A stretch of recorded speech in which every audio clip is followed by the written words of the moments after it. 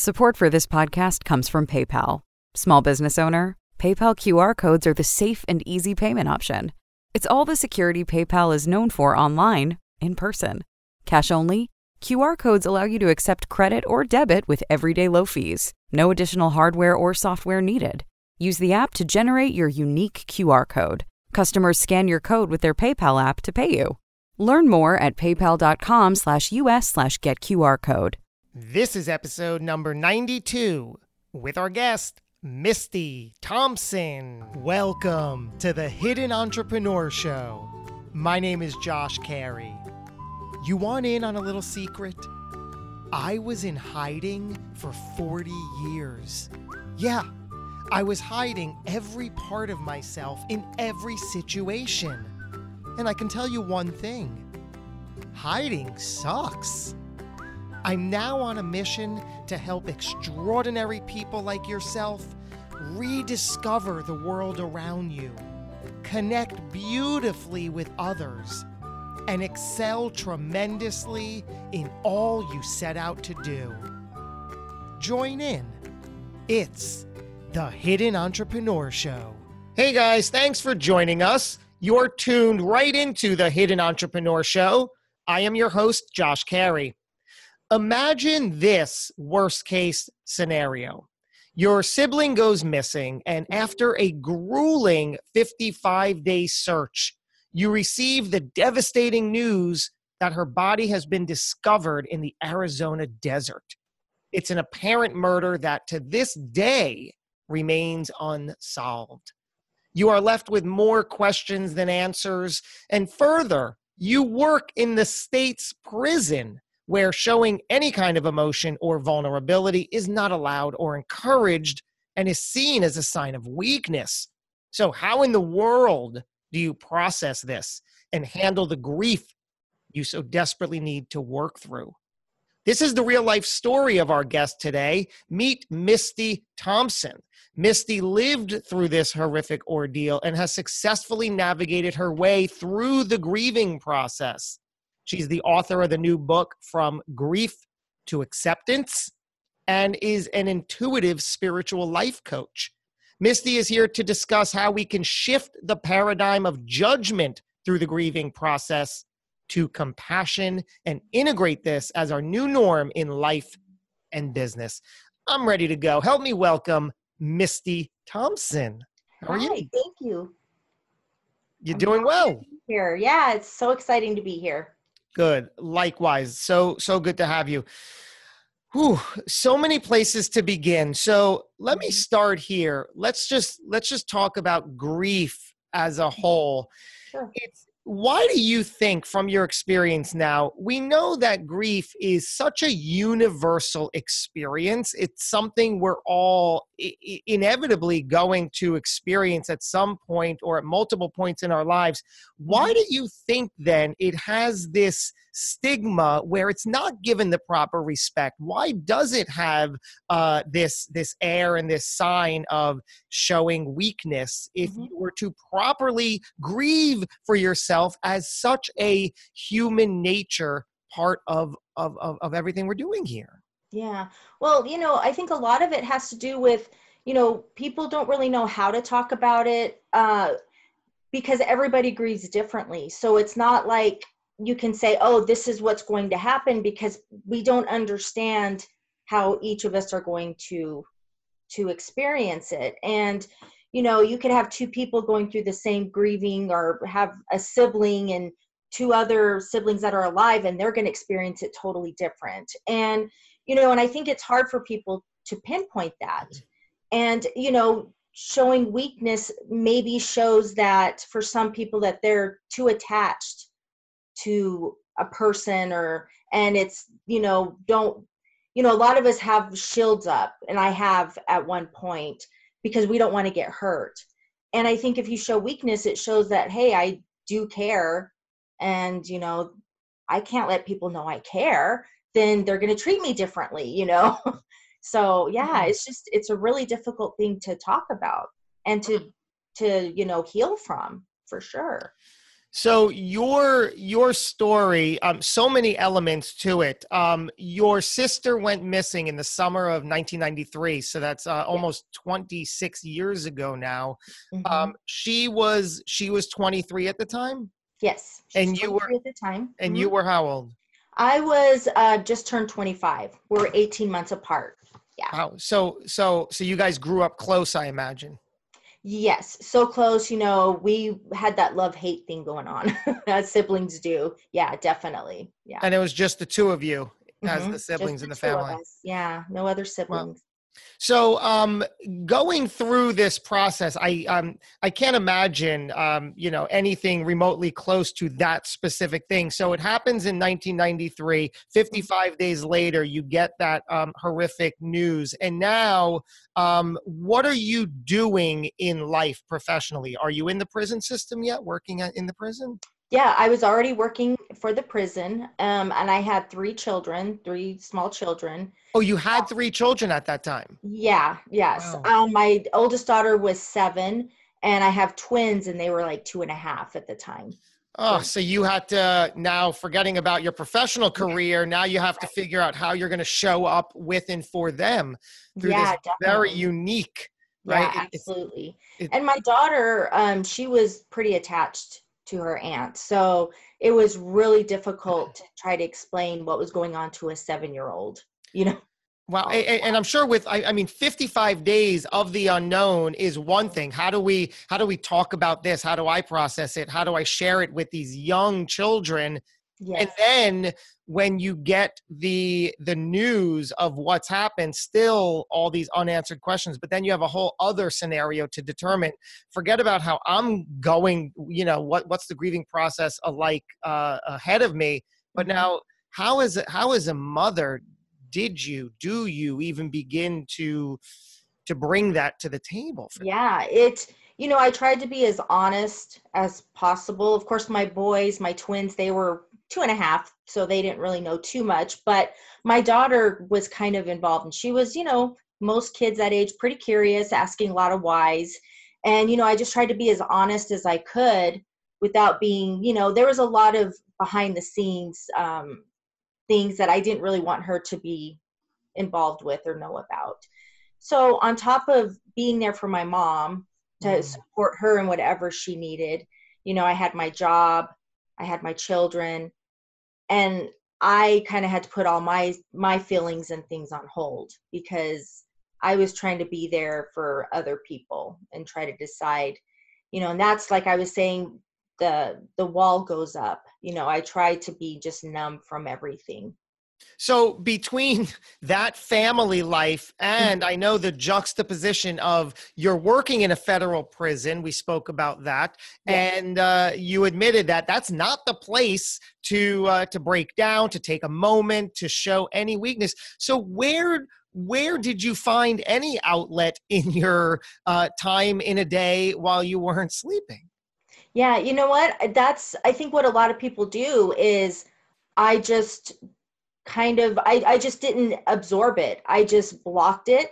Hmm. And instead of dealing with it, I pushed it down and I ignored it as best as I could. And it's like I tried to imagine that this wasn't really my life. It was just kind of like I was just going through the motions kind of thing. That's not healthy. I know that now. But I think a lot of people do that. They just kind of numb themselves, whether they push it down, whether they turn to drugs and alcohol or whatever it is for them. And I was that same way. I just kind of threw myself into my work, tried to do the best I could at work and just tried to ignore distraction, Hmm. you know. Yeah. We're all familiar with the standard known 5 stages of grief, and in your book here Hmm. again, a fascinating read, From Yeah. Grief to Acceptance. You talk about the 5 encouraging Hmm.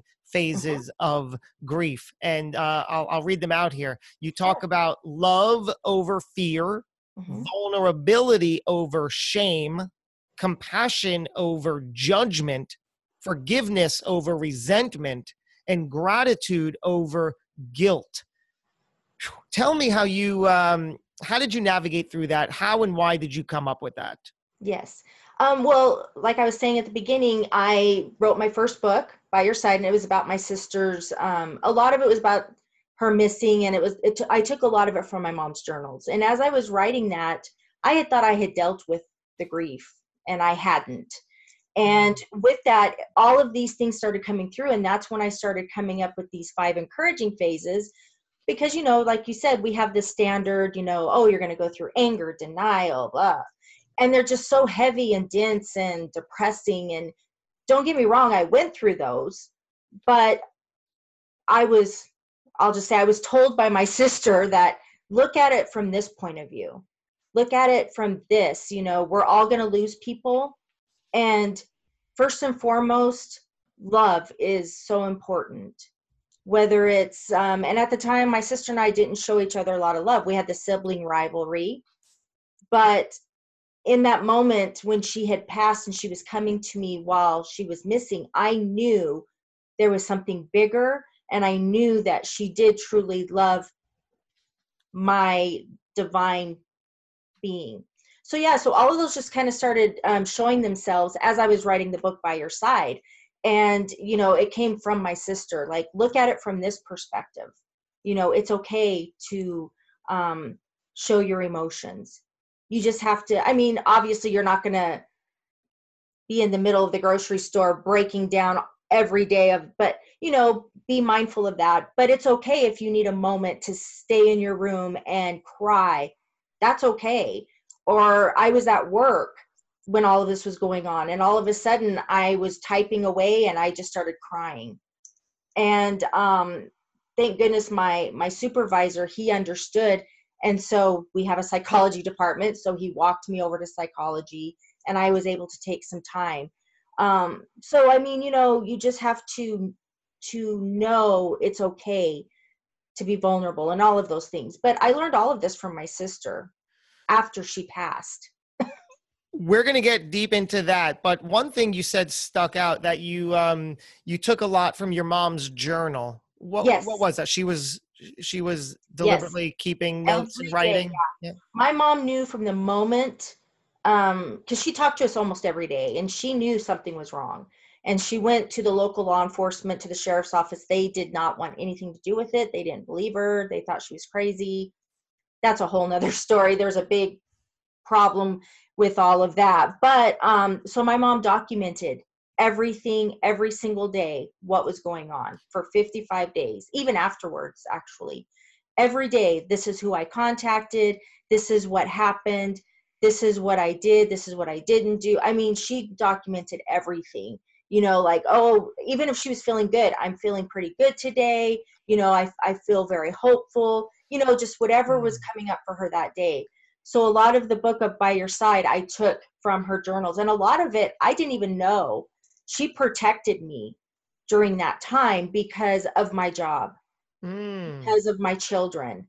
We didn't know what was happening and what was going on and what was happening. My sister was missing. We did not know or understand. So my mom did the best she could to protect me and my kids. And my husband, he's now my ex-husband, but my husband at the time, to keep me out of all of that.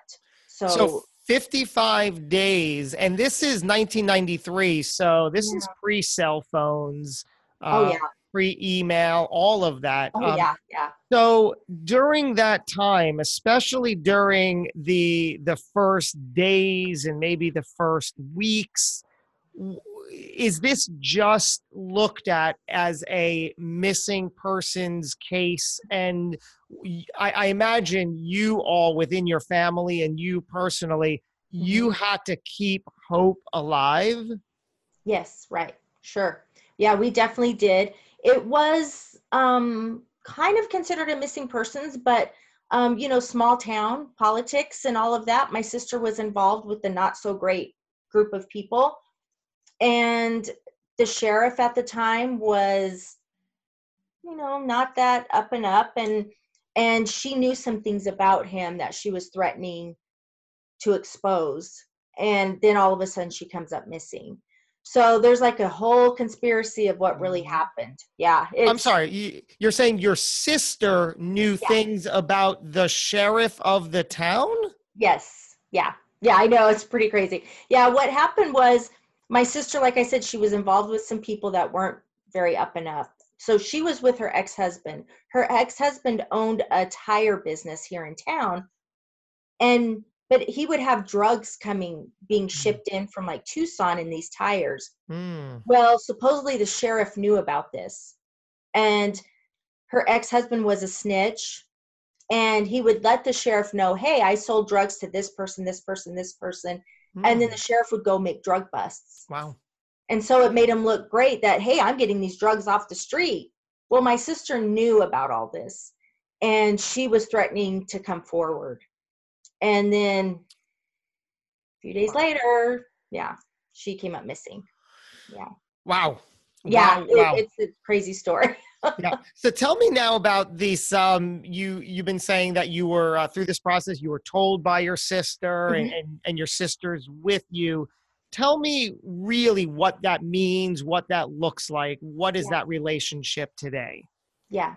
Um, well, like I said, yeah, she was coming to me. We were having conversations, and I still feel that today. And I feel like I'm closer to her now than I was Mm. back then. But in order for her to move on, they say to move towards the light. She needed me to forgive her because, like I said, we had that sibling rivalry and we did not get along at times. And so I, of course, had to forgive her. I didn't have to, I wanted to forgive her. And as a result, she was able to move, where she needed to go. And I was able to move forward a little bit more with my life. And it was interesting because I feel like we helped each other spiritually. We both helped each other. I helped her in the sense of forgiveness. She helped me in the sense of being able to see the bigger picture because I knew she was okay. I knew she wasn't going to be found, or Mm. at that time. I knew it was going to be later. I knew that it didn't matter how she died. I knew that, and I was okay with it way before my mom was. And I just lived my life knowing that there was a bigger thing out there, a bigger purpose, a bigger energy source, God, whatever people want to call it. And my sister was now part of it, as most people who pass away are. And now today, she guides me all the time. I retired 4 years ago as a result. I have my business now. I see clients. I am creating online courses. I'm doing all these things. I'm doing this show. I'm, doing books, and it's all because of my sister. These opportunities are given to me, and I know without a doubt, I mean, of course, I'm open to them. I'm choosing to step into those opportunities, but my sister is right there with me, guiding me, helping me, making sure I'm doing what's best for my good. Do you So I think? can help people. Yeah. Do you think we all have that ability to connect with loved ones who have passed? Absolutely. Yeah, definitely. And I think people do more than they realize it. It's one of those things like a song will come on the radio and it'll be like, oh my gosh, that reminds me of my mom or my love, my husband, wife, whatever.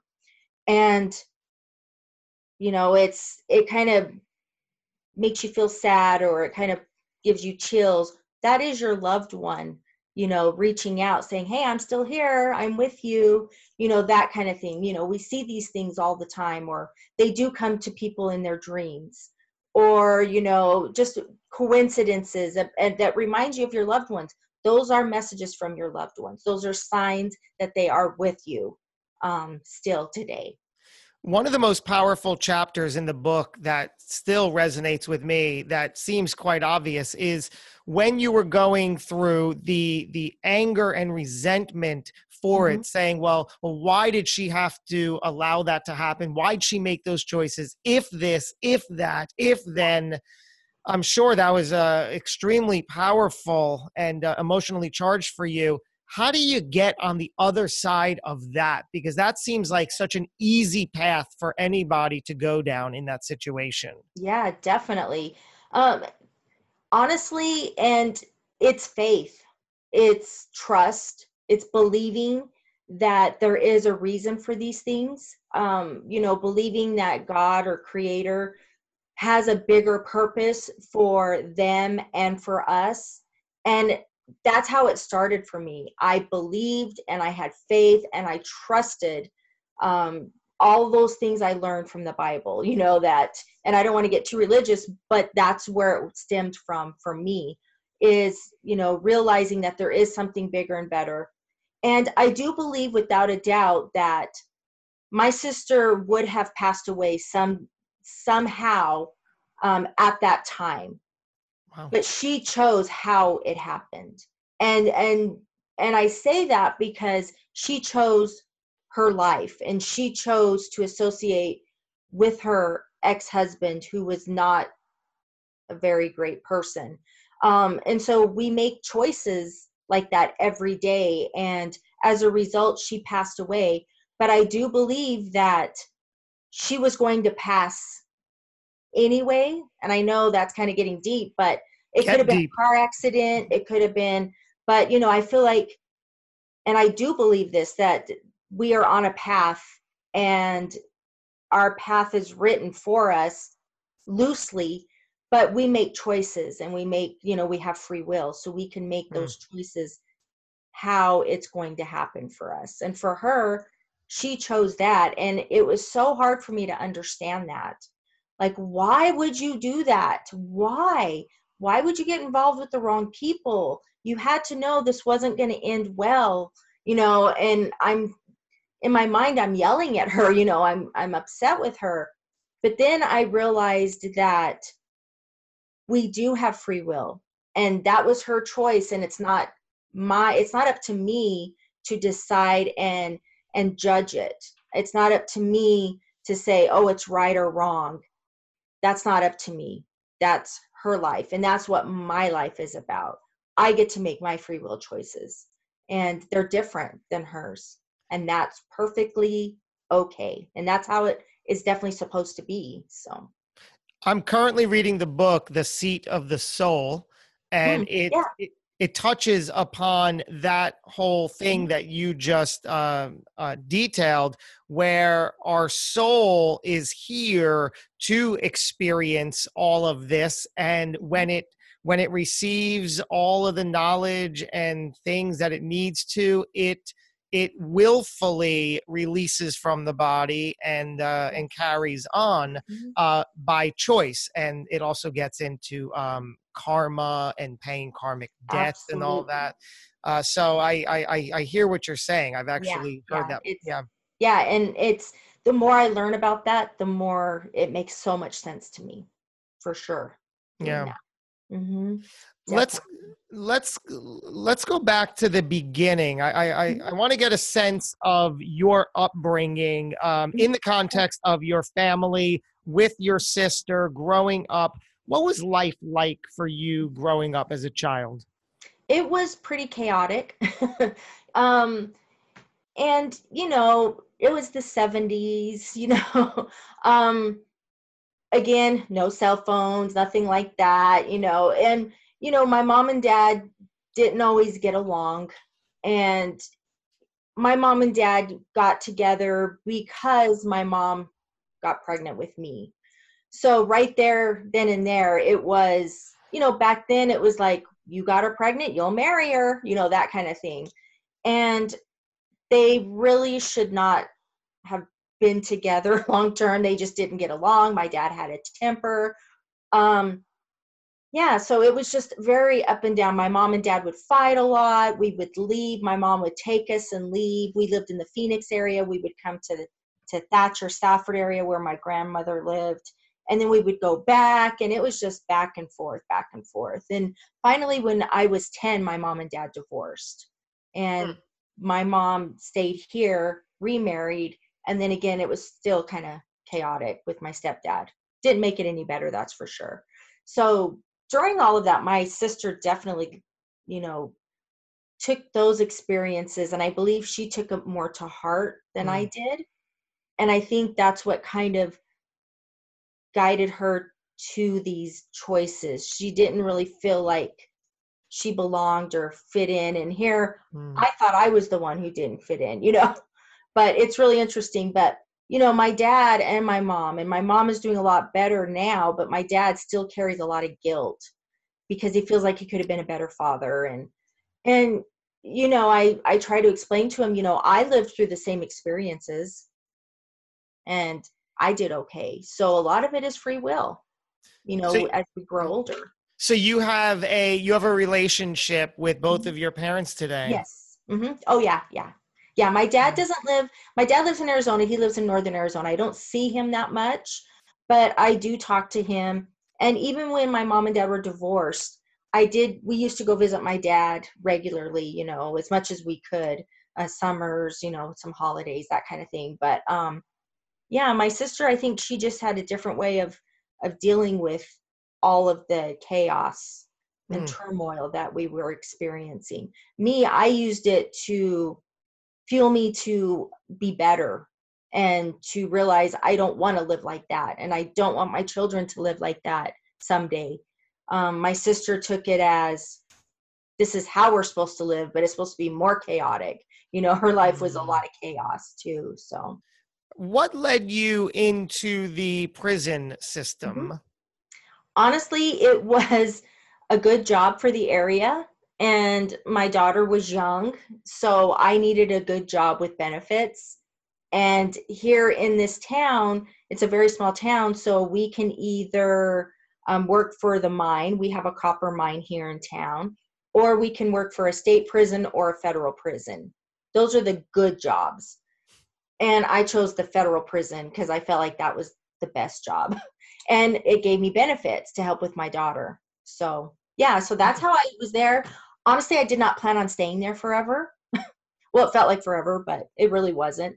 So, but ended up, I started as a secretary and I just moved my way up. And when I retired in 2015, I was a department head and I had, I was running the business office. And so I had made my way up. And then as I got closer to retirement, I did realize, wow, we're federal law enforcement officers. I can retire I only have to work 25 years. I mean, you can't say that, at a whole lot of places. So I stuck with it. And, yeah. How quote unquote different do you think everything would have been for your process if you were just in corporate America at a desk working a 9 to 5 with all the freedom that you could handle? I wouldn't be where I'm at today. That's for sure. Tell me about that. Yeah. Yeah, I feel that way 100% because I would still be working and I would have just kept ignoring my calling. I would have pushed it down, which so many of us do because we have to pay the bills. So we just take the job that we can get and, I know people I work with, my clients, they would much rather be doing something else, whatever it is. And they just can't because fear, they can't because they have a decent job now and they can't let it go because what if I don't get money and what if, the fear thing kind of comes in. No doubt in my mind, I would have been right there with them. I would have been experiencing the fear like, oh, I can't leave this job. I don't want to leave this job. I'm afraid, that kind of thing. So I definitely would not be where I'm at today. So what was it specifically about the prison environment that allowed you to get to this? Yeah. Well, interestingly enough, it wasn't a lot of freedom, like you said, because I couldn't be vulnerable. I had to block my emotions. But the good thing about it was I learned so much from different people. Because it was a prison, we had different types of people there. And we had different staff from all over the United States. We had inmates from Mexico, even illegal aliens, and we had from all over the United States. So I got to see and learn from all different types of people. And interestingly, too, I learned more from the inmates than the staff. And the inmates I had a better relationship with inmates than I did with staff, in a sense, because with the inmates, as long as you were fair and you were honest with them, you didn't have a problem. But it's, the staff, some of them were kind of sneaky and, insecure, where inmates were just like, hey, this is it. Here I am, and I'm trying to be a little politically correct. I don't want to, but, with the inmates, as long as I was upfront with them, they were fine with me. I had more problems with staff than inmates, honestly. And, so it sounds like everything was designed perfectly in your life. Yeah, it really was. At the time, it didn't seem like it. And I think with a lot of people, it is designed perfectly for their life too. But, we focus a lot on the bad, just like the stages of grief, all the heavy, dark, dense emotions. It's always the negative part of things. And people look at the bad things of their life or their career instead of, what can I learn from this to advance me? And that's exactly what happened. And a lot of it, without a doubt, my sister, like I was saying, my sister guided me, not necessarily with the prison. I was already working there, but opportunities that allowed me to retire when I could. And, just learning from the inmates and those kinds of things. And the job, it is crazy because being a department head, we have to do these collateral duties, and mine was public information officer, not realizing that I would be someday doing television interviews, these kind of interviews, whereas I've had, formal training for media relations because I was that public information officer at the prison. At the time, I had no clue that was going to happen, but opportunity presented itself. I knew there was a reason why, more than just the prison. And I stood up and I volunteered. Well, I was kind of voluntold, but I love that term. Yeah, voluntold. But I did step up and I owned it, and I took it, and I instead of complaining about it, I took it, and I knew that someday I'm gonna use this to my benefit. Don't know how, don't know why, don't know where, when, but I'm gonna look at the positive of it and take that collateral duty that I was voluntold to do, and I was going to move on, and I looked at the positive from it. And as a result, it is helping me now in the future. Instead of complaining about it, I looked at the positive of it. What did you learn most about yourself? Because I can imagine at times like this, you're faced with an honesty about you as a person, what you're capable of, and what you're made of. Mm-hmm. What comes up there? Well, it's funny because, we all do this to ourselves, and I'm still guilty of it. I still don't feel like I'm that strong or I've accomplished that much. I have learned that I can be who I am, and it's okay, and I should be who I am. So it's funny that I learned about that it's okay to be who I truly am, and I need to own it, and I am embracing that. And the more I do that, the more happiness I'm finding in my life. So it's kind of funny, it kind of around in a circle, but yeah, I learned about myself exactly that I can truly be who I am, and it's okay. But I do feel like there's so much more I need to do, and I feel like there's so much more that I need to accomplish. And I don't really feel like I have accomplished that much, because so many people can do that too if they just listen to their inner guidance and they just throw fear out the window and just take up on opportunities that are presented to them and not question them. And I think that's what I did. Well, now you're speaking my language. I mean, this whole brand, The Hidden Entrepreneur, was created out of the fact that I was hiding all of my power, standing behind fear, using that as an excuse What's one of the biggest tips you can give us for releasing that judgment and just moving through it if we had to Yeah. start somewhere? Yeah, definitely. The first thing is to honestly just know you're not alone. You're not alone. And the more you judge others and yourself, the more you're going to be judged. So just have an awareness of that. You have to remember that we've had these habits for so long. It's not going to happen overnight. So being patient with yourself, but having that awareness and just even that one little time a day, just having an awareness and switching the comment from judgment to something positive will make a huge difference, because you do it once, it's going to build more and more and more.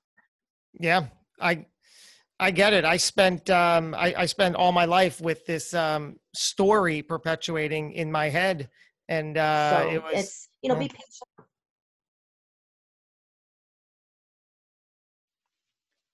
You there?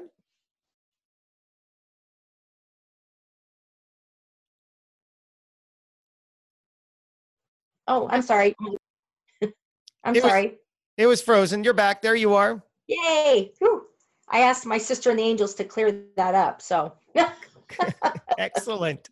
I was saying that, the having self-awareness has become a strong part of my now knowledge, and reframing the story in my head. It was years of this false story that I was perpetuating for myself over and over again.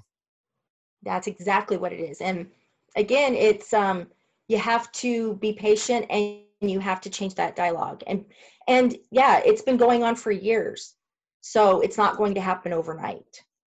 Yeah, that's the strongest thing right there. But slowly but surely, day Yeah. by day, moment by moment, that's the only way. People want that result. The only way it can happen. Like I say, today we're recording episode 91. Do you know how I got to episode 91? One episode at a time. And that's Yes. the same process for working on myself, and no longer hiding and putting my best foot forward and giving my best and being my best for now, which should and will always improve along the way. But it's a slow and steady process. And that's really what you have to come to terms with. Just replace one small thing every day, and that builds on itself. By definition, no other option. That's correct. Absolutely. That's what I do. I still do it. I'm sure you do too. Oh, yeah. We're thriving and striving. We want to be the best that we can be, and we have to do it in baby steps for sure. Yeah, absolutely. How are your children today?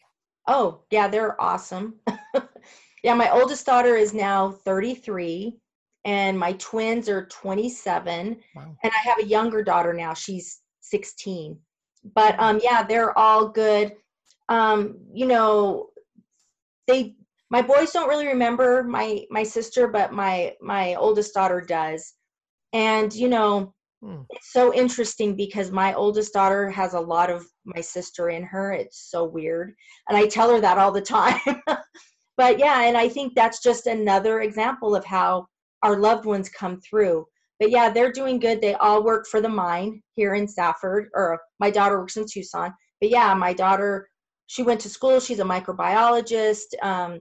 My boys, they work at the mine, copper mine. So they're all doing really good, and they all have kids of their own now. Yeah. So taking all of this and putting it into practice, how does all of this translate to a better life and business, as you've seen? Yeah. Mm-hmm. Well, it's working through grief, but it's more than that, because it's building, like you said, you're building yourself, you're making yourself stronger, and realizing that there's really nothing you can't do.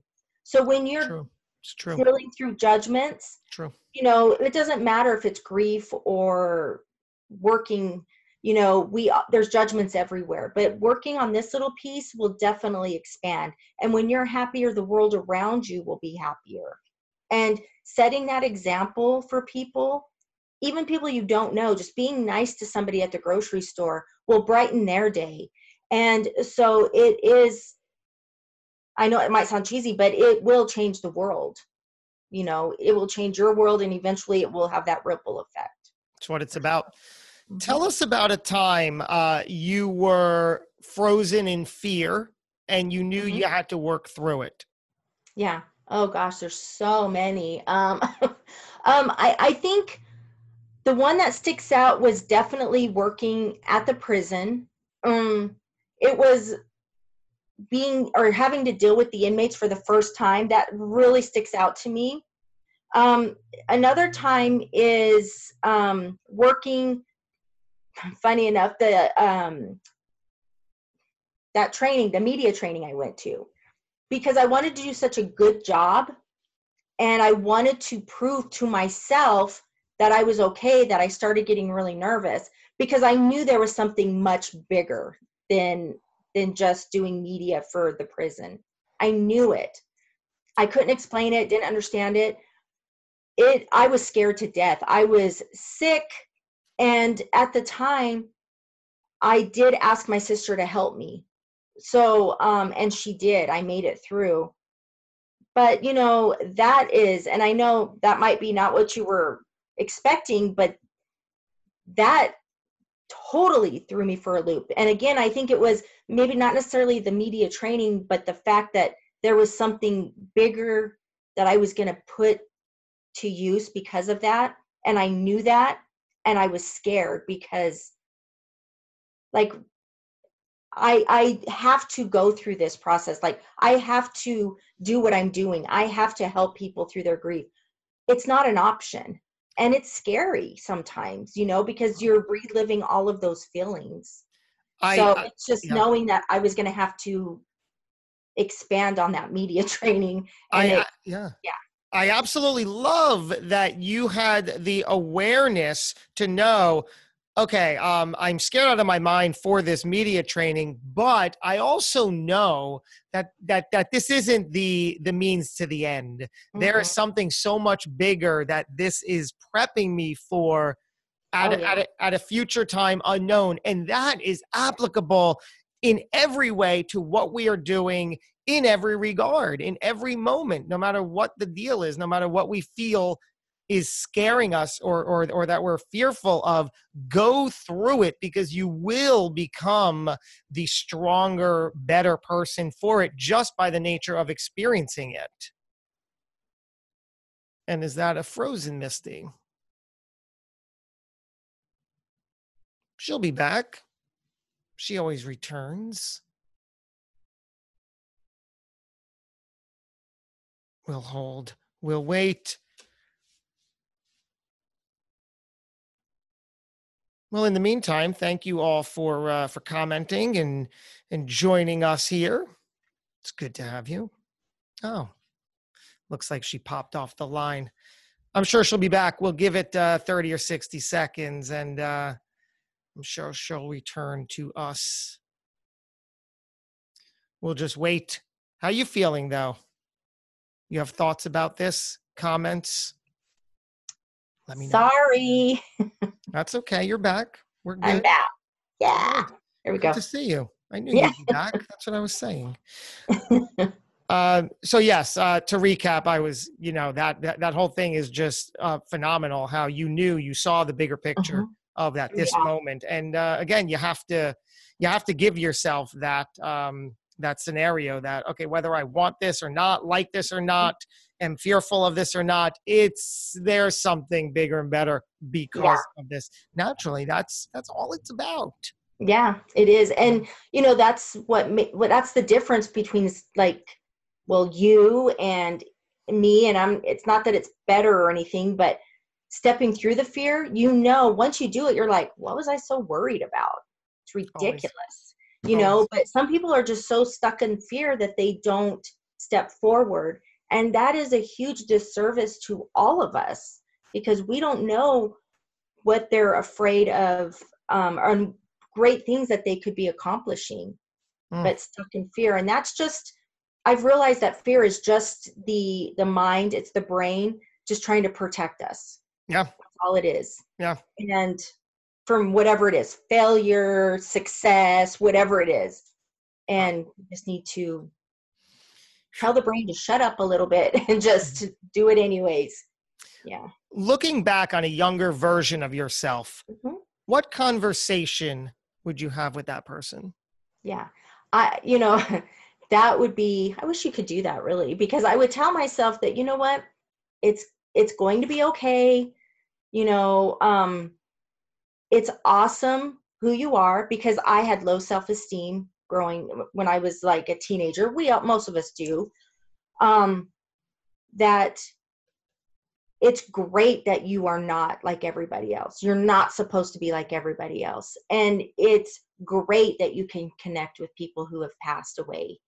And your life is going to be amazing. Just just take that step. Don't be afraid. Hmm. I mean, I wish I could go back and tell myself that. That would have saved me a lot of heartache. Do you believe that everything happens for a reason? I do. Yeah, I do. Everything happens for a reason. There is no doubt in my mind, my sister and I were placed together so she can help me help other people. And I could learn from her tragedy. No doubt in my mind. So it happens for a reason. And sometimes, like I was saying, we make those free will choices, but even those, eventually we will come back to what we were supposed to learn. It might be in a different way. It might be a more difficult way, but yeah, everything happens for a reason, without a doubt. Are you spiritual or religious in any ways? I'm spiritual for sure. Yeah. Definitely spiritual. And what do you believe happens when it's all over, when our Mhm. time here on earth comes to an end? I just think that we change forms, you know. I just think that we're just using this body temporarily, and there is no end. I mean, there's end to the physical sense, but there is no end. The soul will always live on forever. Beautiful. How do we wrap this up into a nice, beautiful bow for our listeners? What are we really talking about here? What is this all about? What are they expected to do? Yeah. Honestly, they are supposed to be who they are supposed to be. They are supposed to follow their passion, and they're supposed to be their true self without fear. Fear's there for a reason, for the fight or flight kind of thing, but not because you are supposed to be afraid to live your purpose. They need to live their purpose. And again, they're doing a disservice to me, to you, because it's that ripple effect. When they're happy living their purpose, the ripple effect will occur. So, when you think of it that way, it's like, it's my duty to follow my purpose. And like you were saying, asking me if everything happens for a reason, it absolutely does, which tells me that our Creator did not make a mistake by making us, because there's a reason for it. And it's up to us to step into that.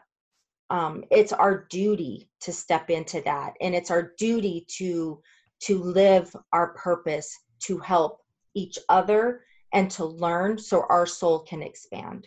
With that message, what is the very next thing that anybody listening can do, put into action? Yeah, for that. What I would suggest, the first thing that's coming to my mind, and I call them my downloads. So my download is telling me that people need to, a basic step would be just to journal, daydream, journal, write down what it is you want to do, without fear of, or without thoughts of, I don't have the time, I don't have the money, I don't have the resources. True. Write it down. And once you do that, you're putting it into motion. Great. I fully agree. Couldn't agree more. I do that every day. And yeah, it's the thing. Yeah. I will leave you with this final question. Misty Thompson. Yes. How would you like to be remembered? I would definitely, well, first, I want to be remembered, I want my children to remember me, that I always did the best I could, because that's all we ever do. We always do the best we can do. But I want people to remember me that I stood for who I really was. I might have been afraid, but I pushed through it, and I was my true self. And as a result of me being my true self, I was able to help people, help them with their purpose, discovering their purpose. Absolutely beautiful. As you are, Misty, I thank you for, of course, I thank you for joining us, for showing up, for opening up, for really giving us what you did today. Really cool to have you on. Thank you. I totally enjoyed it. It was great being here. Glad to hear that. And I hope it was great being here for everybody tuning in, whether it's to the live broadcast or the native podcast in its native format, either on Apple, Google, or Spotify. Whatever the case, head on over, leave a little review. I'd love to hear your thoughts. If you want to share this, that will be good too, to let other people know you found value from it. We're going to do this again before too long. Thank you for spending your time with us. Until we do it again, go get 'em. Thanks for listening to the Hidden Entrepreneur Show. Make sure to subscribe through iTunes or Google Play so you can get notified every time we publish a new episode. And we'd love to hear your thoughts with an honest review on iTunes. Finally, follow us on your favorite social media platforms to keep the conversation going with Josh Carey and today's guest. Until next time. This podcast is a part of the C-Suite Radio Network. For more top business podcasts, visit c-suiteradio.com.